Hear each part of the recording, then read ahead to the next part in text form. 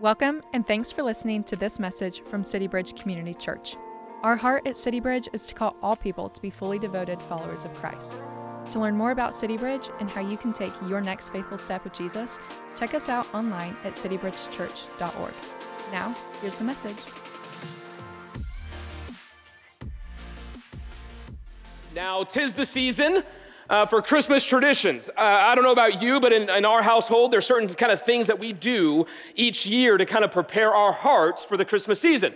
There's certain movies we always have to watch. I know we all have them. For me and our family, it's Elf, so kind of the classic. There's also Home Alone, which somehow snuck its way into the Christmas season. It's actually the number one grossing Christmas movie of all time. Fun fact. And there's also The Grinch, which we started last night. My son is 20 months old, and so we didn't exactly finish it. We'll finish it part 2 tonight. But there's certain movies we always want to listen or watch, and then there's certain music we always want to listen to. I don't know about you, but I am a very strict post-Thanksgiving Christmas listener. Anything before that feels just shy of heresy to me. So anyone in here is kind of, yeah, here's some applause. Thank you. Or maybe I just wanted the applause. But anyone else in here has a strict rule on post-Thanksgiving only Christmas music? Anyone in here? Yes, thank you. My people, amen. May your kind increase. So there's certain music we like to listen to prepare our hearts. And then there's certain food that I love this time of the year because everyone kind of presents their love to you in butter, fat, and sugar. And I'm not complaining, you know? That's future Derek's problem. Present Derek gets to enjoy that. I'll leave it to Derek 2022, right? That's his problem. So there's certain things that I do each and every year to kind of prepare and posture my heart for the Christmas season. And one of those things that I love to do is actually to go back into Matthew and Luke, the 2 gospel accounts that record the birth of Jesus, and just let my heart kind of sink those stories deeply into me. Because the reality of it is, as you read those 2 stories, it's actually fascinating that both of those stories, though talking about the same moment, come at it from very 2 different lenses. Like Luke almost plays out like a musical. Like you read the Gospel of Luke and there's songs that are being sung. There's babies that are literally dancing in the womb. There's Zacharias who can't talk for several months because he questioned Gabriel. And at a certain point at the climax of it, Mary literally just stops and she's so overwhelmed with joy that she literally goes into a rap about the coming Jesus. And so Luke is meant to help us posture our hearts and recognize that when Jesus came, he brought joy to the world. But then you read Matthew, and the Gospel of Matthew shows us the world that Jesus was born into. Because in the Gospel of Matthew, what you see is that a pregnant woman was denied a place to stay. And we've heard that so often, but just recognize, nobody would give a 9-month pregnant woman a place to stay. I know some pregnant women. You give them anything they want, all right? They are taking food and creating a human. That is, you give them whatever you want. And yet the world that Jesus was born into, nobody would do that. The world that Jesus was born into, the king of the day was so threatened by a potential threat to his power that he sent soldiers into Bethlehem after Jesus was born and had every single kid slaughtered. The world that Jesus was born into, his parents, Mary and Joseph, shortly after he was born, an angel warns them, hey, you need to flee in the night because there's some people that want to kill your kid. That's the world that Jesus was born into. And so where Luke shows us the joy that Jesus brought into the human story, Matthew shows us the brokenness of the human story. That there's something not right. There's something that Jesus came to make right. So where Luke shows a joyful world crying, shouts of celebration for the coming king, Matthew is a world that's crying for a hero, for a savior, for someone to come into their story and make what's been broken right again. That's the world Jesus was born into. And so I know this time of the year for many of us, we have different approaches to the Christmas season. For some of you, it's easy to celebrate the coming Jesus. There's joy that's going on in your story right now, and so it's easy to celebrate baby Jesus in the manger, 9 pounds, 7 ounces, golden baby diapers. It's easy for you to kind of celebrate this season. And yet for many of us, myself included, there might be some joy in your life right now, but there might also be some hardships, some hurt, some pain in your story. And in this season, it's actually pretty easy to just fake it, to just pretend like you have this joy in a world where in actuality, there's something hurting in you. There's something broken in you. There's certain things about our story right now that I absolutely love. Like Judah, like I said, is 20 months old. And so he is just this like ball of energy, and he's starting to kind of understand Christmas a little bit, like the lights and the presents. He's starting to kind of get it, and I can kind of see the world through his eyes in a unique and different way. And yet, as we journey in our story, there's certain longings of our hearts that we still don't have. There's certain hurts in my story that haven't fully healed. And so what do you do? What do you do when you're living in a Matthew-type world but longing for a Luke-type world? What do you do when you want to live with the reality that Jesus brought joy, and yet you look around in your world and there's a brokenness there? How do you reconcile the hope that we're called to have in Christ when there's so much hurt and hardships in your own story? Well, the beauty of Jesus and the Christmas story is that Christmas leads to the cross. You see, if Jesus came to bring peace, then that means that the world was in a state of conflict. If he was sent to bring joy to the world, it means that the world was in a state of sorrow. And so Jesus coming at Christmas was coming into a broken world, and yet on the cross, he would take that brokenness upon himself. And so how do you have joy in the midst of the season or any season? We lift our gaze from Christmas to the cross, and we see Jesus for all that he is and all that he came to do. Because the heart of God for you is to understand and to receive and respond to the joy that Jesus is and the joy that Jesus brought, and that culminates on the cross. And so we've been moving through the Gospel of John these last couple of months, and through the Gospel of John, we've seen these different movements of Jesus, that Jesus is entering into this world publicly, and he's declaring all that he is and all that he wants for us. But then it moves into his private ministry as he pulls his disciples together and he shows them what love looks like. And now we're in the Passion ministry. Passion is the Latin word for suffering, that Jesus would suffer on our behalf. And in chapters 18 to 21, we see the passion of the Christ. And it's been very unique for me as I've been reading about the birth of Christ and reading about the death of Christ and understanding that there's joy and there's sorrow even in my own story. The other day, I just pulled out my journal and I just read John 19, where we're at as a church body.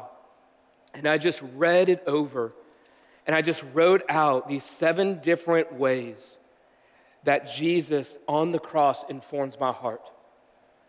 That in the midst of hurt, he does bring hope. In the midst of sorrow, he does bring joy. And that from Christmas to the cross, God is declaring his love for you.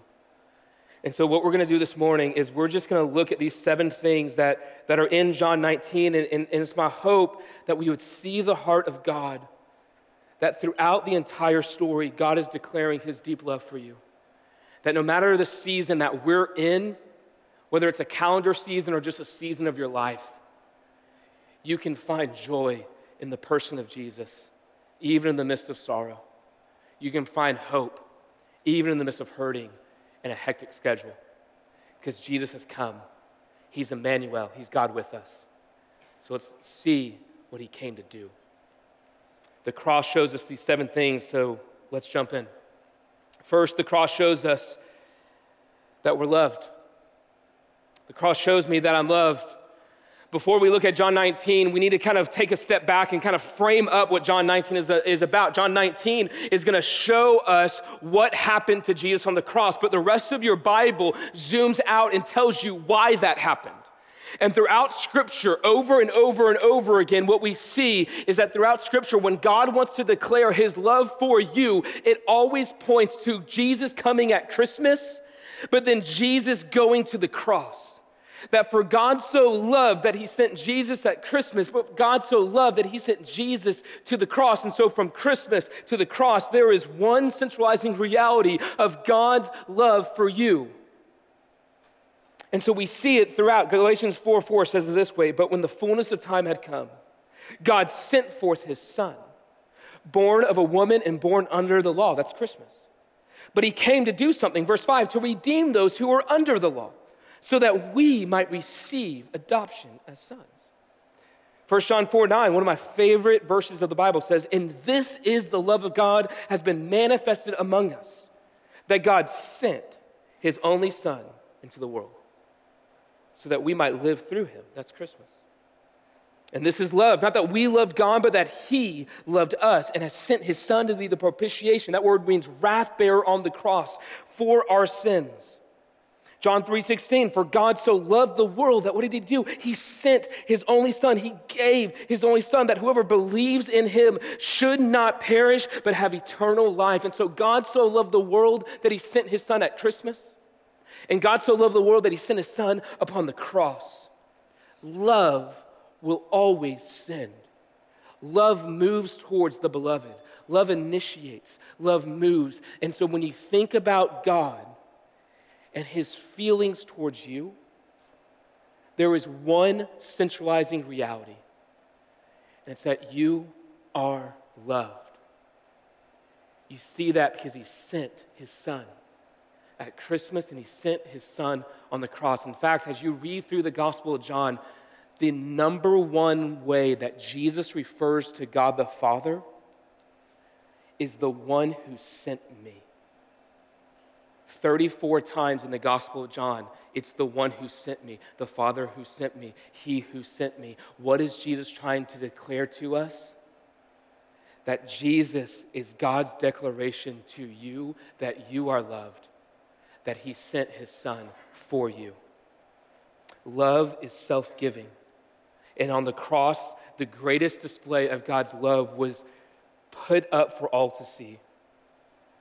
Love says, "I will take all that I am and make you all that you were meant to be."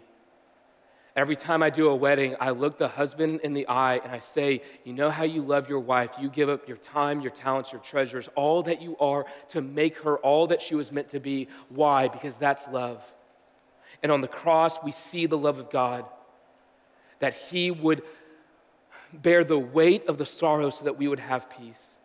He would be cast out so that we would be brought in. He would taste hell so that we could taste heaven. The heart of God is a sacrificial love for you. And any thought that tells you different is satanic. God so loved the world that he sent his Son at Christmas. And God so loved the world that he sent his Son to the cross because God so loved you. The cross declares you are loved. And now that we have that frame of reference, let's see what happened in John 19. Because the cross is going to declare and show that we're loved, but the cross also shows that this world is broken. John 19, you see the brokenness of the world and the sin of the world and the hurt of the world and the chaos of the world, and you're meant to feel it as you read through it. Verses 1-3, you see the sin of the soldiers. They're mocking Jesus, they're beating Jesus, they're placing a crown of thorns shoved into his skull, and they're putting a purple robe on him. All of these symbols that were meant to be symbols of majesty, and they're meant to be here symbols of mockery. That you see the sin of the soldiers, but in verses 4-7, you see the sin of the Pharisees, the religious elite of the day, that they who should have seen who Jesus is based on what he has done, who were longing for a hero, longing for someone to come in and rescue them, they see Jesus and they cry out, "Kill him." The height of religious hypocrisy, the sin of the Pharisees. And in verses 8-11, you see the sin of the political elite. You see the sin of Pilate, that he thinks he's kind of the one in control, and Jesus goes, "Oh, no. There's one who's in control, and fun fact, it's not you. Nobody takes my life. I lay it down." And at the climax of this moment, at the height of this insanity, Pilate is going to take Jesus, and he's going to present him in front of the soldiers, in front of the religious, in front of the politicians, in front of a watching world. And it says in verse 14, it says, "Now it was the day of preparation of the Passover. It was about the 6th hour, and Pilate, said to the Jews, 'Behold your king. Behold your king.' If you've been with us through the Gospel of John, you'll remember that in chapter 1, when Jesus makes his first public appearance, John the Baptist looks at Jesus, and you remember what he says? Behold the Lamb of God who will take away the sin of the world. So I want you to think about Jesus now standing in front of the Roman guards and the soldiers and the Pharisees and this crowd. In this moment in John 19, he is bloodied. He is beaten. Isaiah says beyond recognition. And in this moment, Pilate commands us by God to behold this man. Behold your king. And as we see him in this moment, we recognize that this is the Lamb of God who will take away the sins of the world, the perfect, blameless Lamb of God and the King of the universe that is entering into the brokenness of the world, and he stands in our place because that's what we deserved. And we are called to do the same thing from the beginning. Behold him, see him, wonder at him, marvel at him, and this is what we do. Verse 15, the crowd said, away with him, away with him. Crucify him. Pilate said to them, shall I crucify your king? And the chief priests answered, we have no king but Caesar. And we're meant to read that in all of this that's leading up to this moment, and we're meant to see the horror of humanity in this passage. 8 times in this passage, it calls Jesus the king, Jesus the king, Jesus the king, and right here we see what we do to our king. We see the reality that we have chosen a king other than King Jesus. All of us have sinned and fallen short of the glory of God. All of us have declared in our hearts and in our actions that we have another king, and we don't want Jesus as king. We have another king. Call him Caesar. Call him yourself. Call him your comforts. Call him your fears, your anxieties, your pride, your insecurities, your job, your kids. We place in the throne of our lives a king. And at the end of the day, no matter what it is, it's ultimately simply yourself. I know for me, when I'm not walking deeply with Jesus, I submit my life to King Comfort. And I just kind of fill my life with just little creature comforts that I can kind of veg out with, and maybe that'll give me a little bit something of that joy that I really want. Or whenever I'm just in certain meetings and I'm in certain kind of high-pressure situation, I just bow my knee to King Performance. And I just sit there and I just go, will you tell me what I need to do right now? Because if I don't get this person's approval, then what does that mean about me? And the kings that I bow to are the ones who actually hurt me the most. And here in this moment, what we see is King Jesus on display. And we're meant to see ourselves in this. You see, when the Passion of the Christ came out a few years ago, there was this beautiful scene in which you see the hand of the person holding the nail that was going to go into Jesus' hand. And in that moment, what you recognize after the fact is that hand is actually the director's hand. It's Mel Gibson. And when he was interviewed later, what he was asked is, hey, why did you want to be in that scene? And he goes, because I was responsible for the death of Christ. And I wanted the world to know, and I wanted us to recognize that I might not have been holding the nail, but I drove it through with my sin.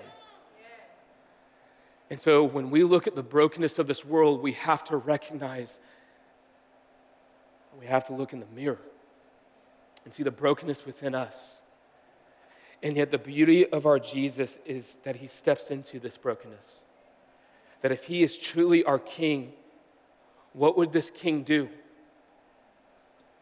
How would he destroy sin without destroying the ones that he loved? How would he step into this brokenness and bring beauty out of ashes again? He would do it by taking the brokenness upon himself. He would do so by going to the cross. Romans 5:8 says, but God shows his love for us in this way. Shows is a present active verb, which simply means that it's an ongoing reality, so that right here, right now, God is showing his love for us in this, that while we were still sinners, Not when we looked good, not when we cleaned ourselves up, not that when we were good enough to be accepted by whoever, but rather while we were still sinners in our own mess, in our own filth, in our own sin, in our own brokenness, Christ died for us. Jesus doesn't give up on you. Jesus doesn't give up on you. City Bridge, Jesus doesn't give up on you. Jesus gives himself for you. And that is love. Love is when I don't give up, but I give up myself. And that's what we see with Jesus upon the cross. And so into this brokenness, what does Jesus do? He enters into it. The cross shows us that the world is broken, yes, but the cross shows us that Jesus enters into our pain. Jesus enters into our brokenness. Verse 16. So Pilate, delivered him over to be crucified. And so they took Jesus and he went out bearing his own cross to a place called the place of the skull, which in Aramaic is called Golgotha. And there they crucified him with two others, one on either side and Jesus between them. So the scriptures actually don't describe this moment a whole lot. It simply says they crucified him. The reason for that is because it was deemed not culturally acceptable to speak of the horrors of the cross in public, because it was so vile. It was so horrific. The Romans didn't invent crucifixion, but they perfected it. They knew how to get every ounce of pain out of their victims before that victim would ultimately die. We think that the nails didn't necessarily go through the hand, but in the Roman mindset, the hand included the wrist, and so it would have gone straight through these two bones, holding them up. And the reason for that is because there's a vein that goes through that every single time it's even triggered, it sends a pulse through the rest of your body, creating agonizing pain, and that was just one aspect of it.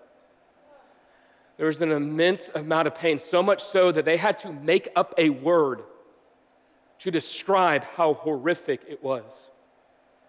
And it's a word we still use today. Excruciating. Ex means out of. Crucio means the cross. So literally, we saw what happened there and we said, whatever that is in its own category. And that's excruciating. The physical pain of it all was one thing, the shame was another. In that culture, and like today, shame is just as heavy as the physical realities of it. And as you read through the gospel accounts, Jesus' beard was ripped apart. That was a part of the shame. He was given a crown of thorns. That was a part of the shame. And yet, as you read through church history and you recognize the reality of what crucifixion was, we often have in our minds that crucifixion was Jesus kind of high and lifted up, well above everyone, but that's actually not how crucifixions worked. The normal cross was only about a foot off the ground. This was a very public moment. And it was meant to be shameful. Because people could literally walk on by and hurl insults and spit at you and mock you, and there was nothing you could do about it. And yet, into this moment, we understand the greater reality of what it means that God is with us. Because just let this sink in for a moment. He's actually with us. He who was ultimately high and lifted up humbled himself by becoming obedient, even to the point of death, even death upon a cross, that he might be with his people. And it was in this moment, as people were throwing insults on him, we're told throughout Scripture that though he was reviled, he didn't revile in return. Though they casted insult upon him, we read in the rest of the Gospels that he simply said, "Forgive them, because they don't know what they're doing." Above every cross would be the sentence of the criminal, what they were being crucified for. And it says in verse 19 that Pilate also wrote the inscription and put it on the cross. It reads, "Jesus of Nazareth, the King of the Jews." Many of the Jews read this inscription, for the place where Jesus was crucified was near the city. It was public. And yet we know that it wasn't just public, but it was personal with God because he wanted to be with his people. It was public, and it was written in Aramaic and Latin and Greek, so the whole world would know why this man was being killed. And so the chief priests and the Jews said to Pilate, "Do not write the King of the Jews," but rather this man said, "I am the King of the Jews." But Pilate answered, "I have written what I have written." Don't miss this. Jesus didn't die in spite of his identity. He died because of his identity. He died because he was the king. And this is what our king would do. He would go to the cross and he would take on the pain of the world upon himself. Because that's what love is. And that's what love does. Hebrews 12:17 says, "Therefore he, Jesus, had to be made like his brothers in every aspect, fully human, so that he might become a merciful and faithful high priest in the service of God to make propitiation, wrath bearer on the cross for our sins. For because he himself has suffered when tempted, he is also able to help others who are tempted as well." I don't know about you, but as I journey through this life, there's certain moments that are so sweet and so amazing, it just tastes like a little bit of heaven. And there's certain moments that are so hard and so difficult that I just go, "God, would you rescue me from this moment?" And it's in this moment right now that I see that Jesus has entered into our pain, and he still does. You see, there's this beautiful picture that God's given me that in times of life that are hard or difficult, whether I see the brokenness of the world or the brokenness of my own world or the brokenness I've caused in this world, there's times, even this past week, that I've just sat down and I've just started crying, and God gives me this beautiful picture in which Jesus is sitting next to me, and he has his arm around me, and he's crying with me. I don't know where you're at right now, what joys or what struggles you're experiencing, but Jesus wasn't joking when he said, "I am Emmanuel, God with you." He has entered into our pain, and that is what the cross shows us. And in the midst of all this pain, the cross also shows us that God is in control. 3 times in this passage, verse 24, 28, 36, all of them say that this happened, why? To fulfill the scriptures. The gospel writers want you to know that this is not this chaotic moment, but rather that the God of the universe, the King of the universe, is in control in this moment. And let's just pause again and let that bring you comfort. That no matter the chaos of your life, why, you have a king who's in control, who can take a cross and make it a resurrection, who can take the darkness and bring light, who can take the sorrow and bring joy again. There are certain hopes in my life that I'm still waiting for, and I don't know if I'll ever get them. There's certain pains that just haven't gone away. And yet, in the hardest moment, I know that God is in control. His hand is not off the wheel. And the cross shows me that.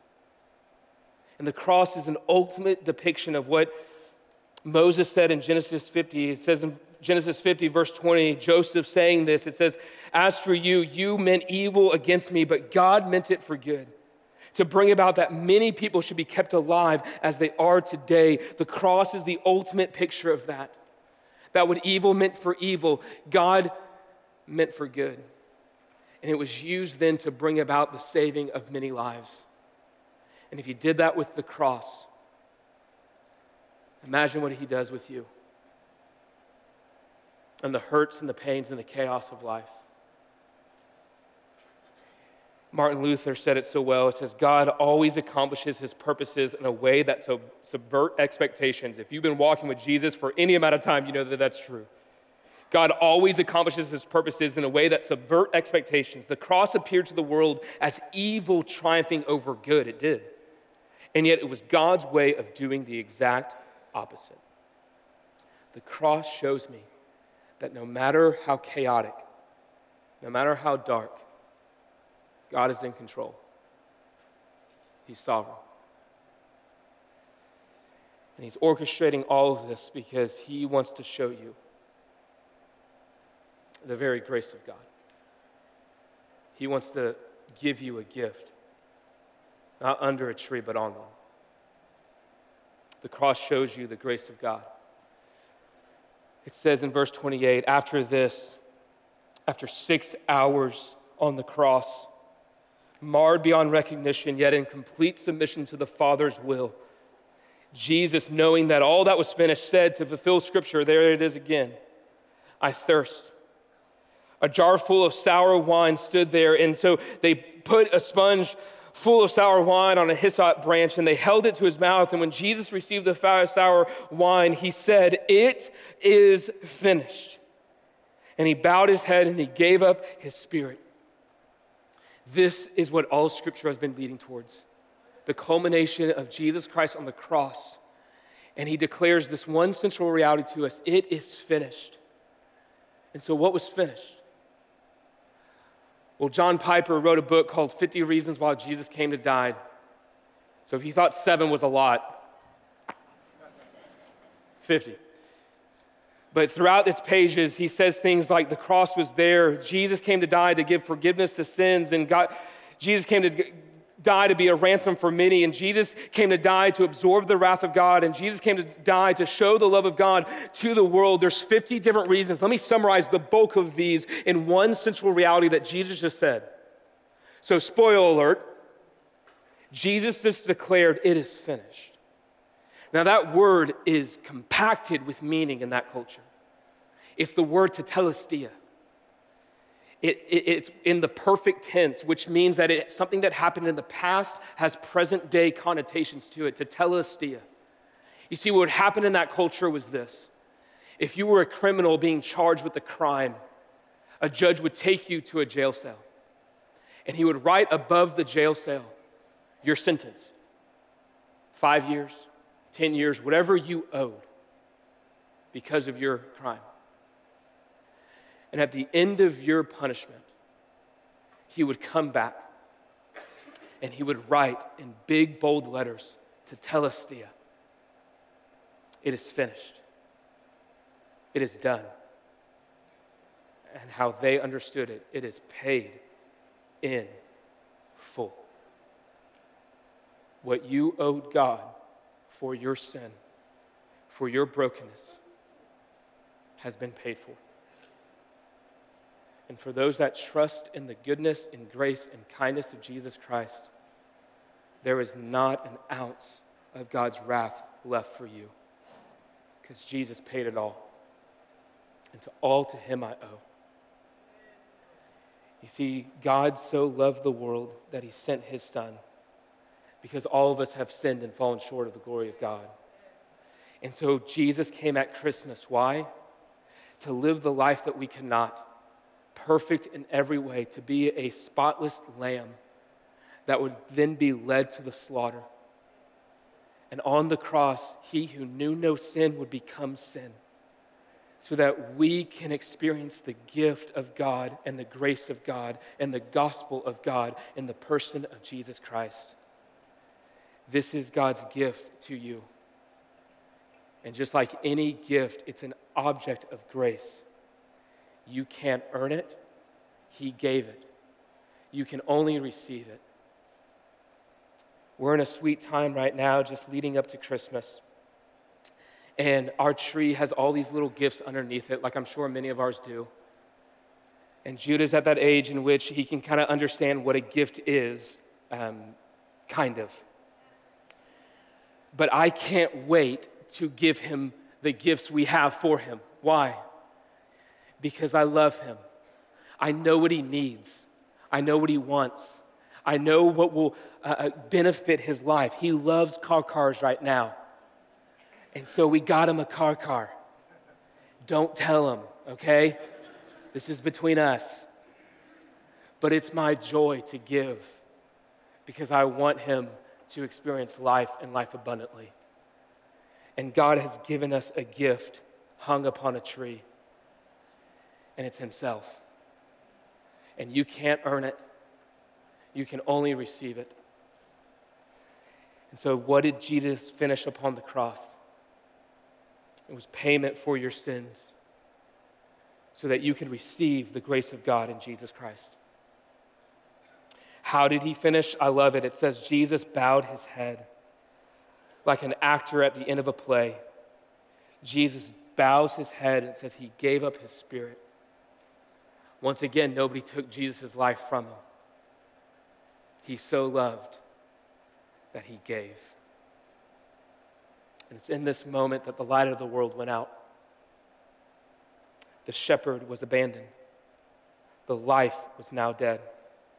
He was cast out that we might be brought in, forsaken that we might be forgiven.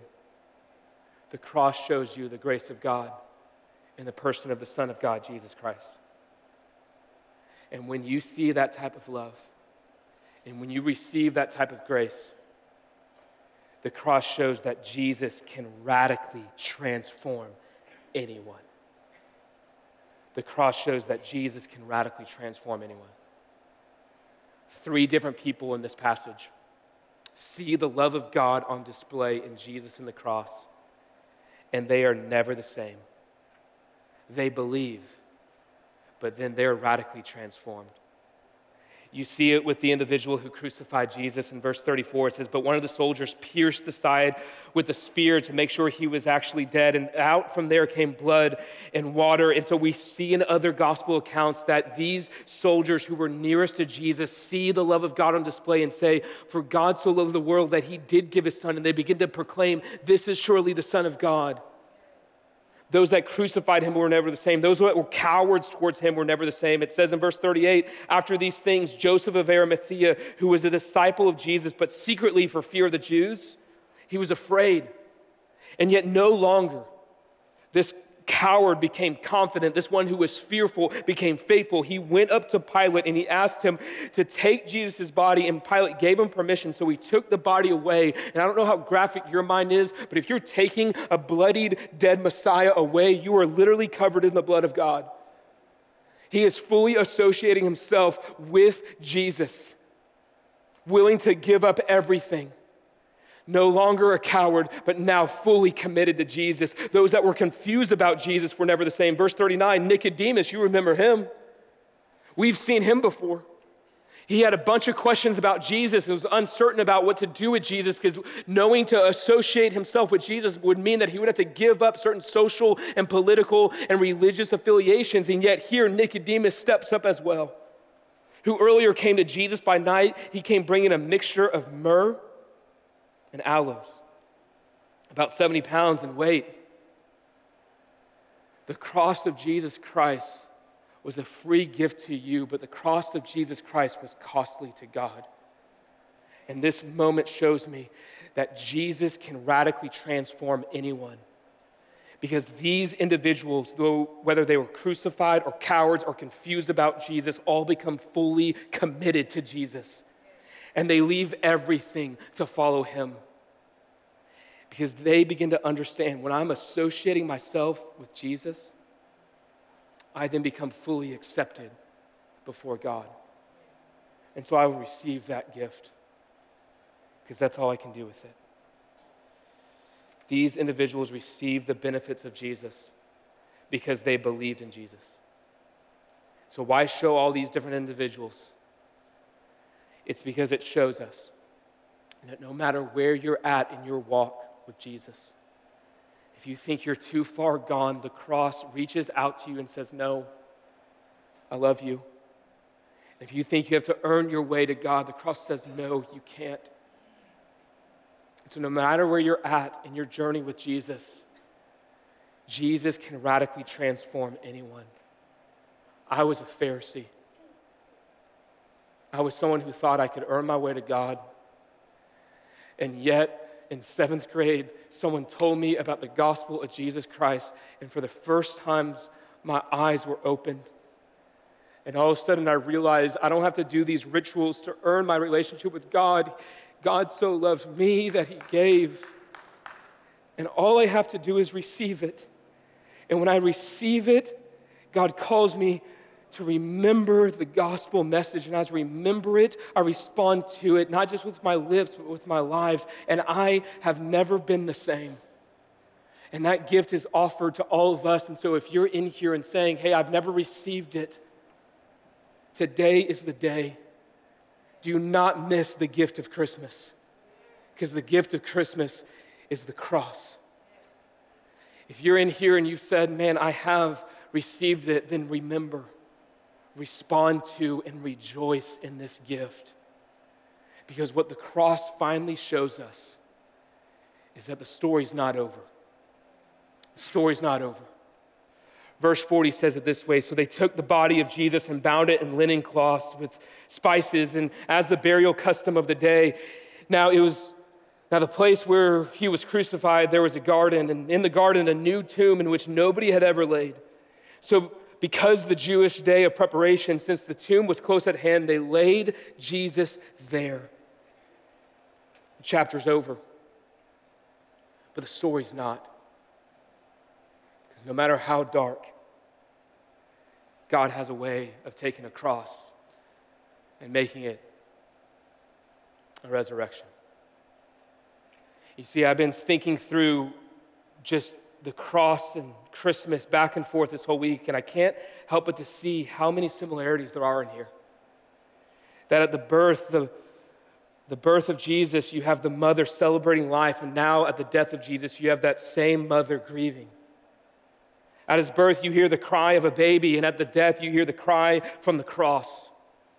At his birth, you'll know it says that he was wrapped in swaddling clothes. Now, what's interesting about that is that when Jews would go on journeys like Mary and Martha was, they would take a cloth and they would wrap it around their waist for the journey just in case they died along the way.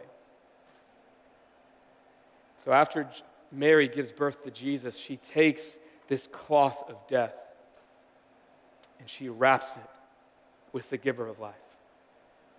Jesus in the manger is literally wrapped with the clothes of death. He came to die. And now right here, he is clothed once more with linen cloths, but these clothes will not be able to hold the giver and the author of life. At his birth, he was laid in a manger, and now at his death, he's laid in a tomb. At his birth, we sing Silent Night. And now here at his death, the tomb rolls close, and there's another silent night. And so here we are. How do we live with the joy that Jesus brings in a broken world? How do we reconcile the hope that we have in Jesus when there's so much hurt in our own story? We look to the cross, because the cross shows us that you are loved and cared for by God. And yes, this world is broken, but God has entered into that brokenness, and that he is in control no matter the chaos. And he has come to rescue, to forgive, to redeem, to offer us his gospel, his grace, his forgiveness. And as we sit within the tombs of this life, we do so with hope, because the story's not done yet. Just like a baby in the manger, the story's not done yet. And so we look to Jesus. We receive him. We respond to him. We rejoice that the Lamb of God became the King that our hearts long for. And we behold him and we celebrate him this Christmas, this cross, and throughout our lives.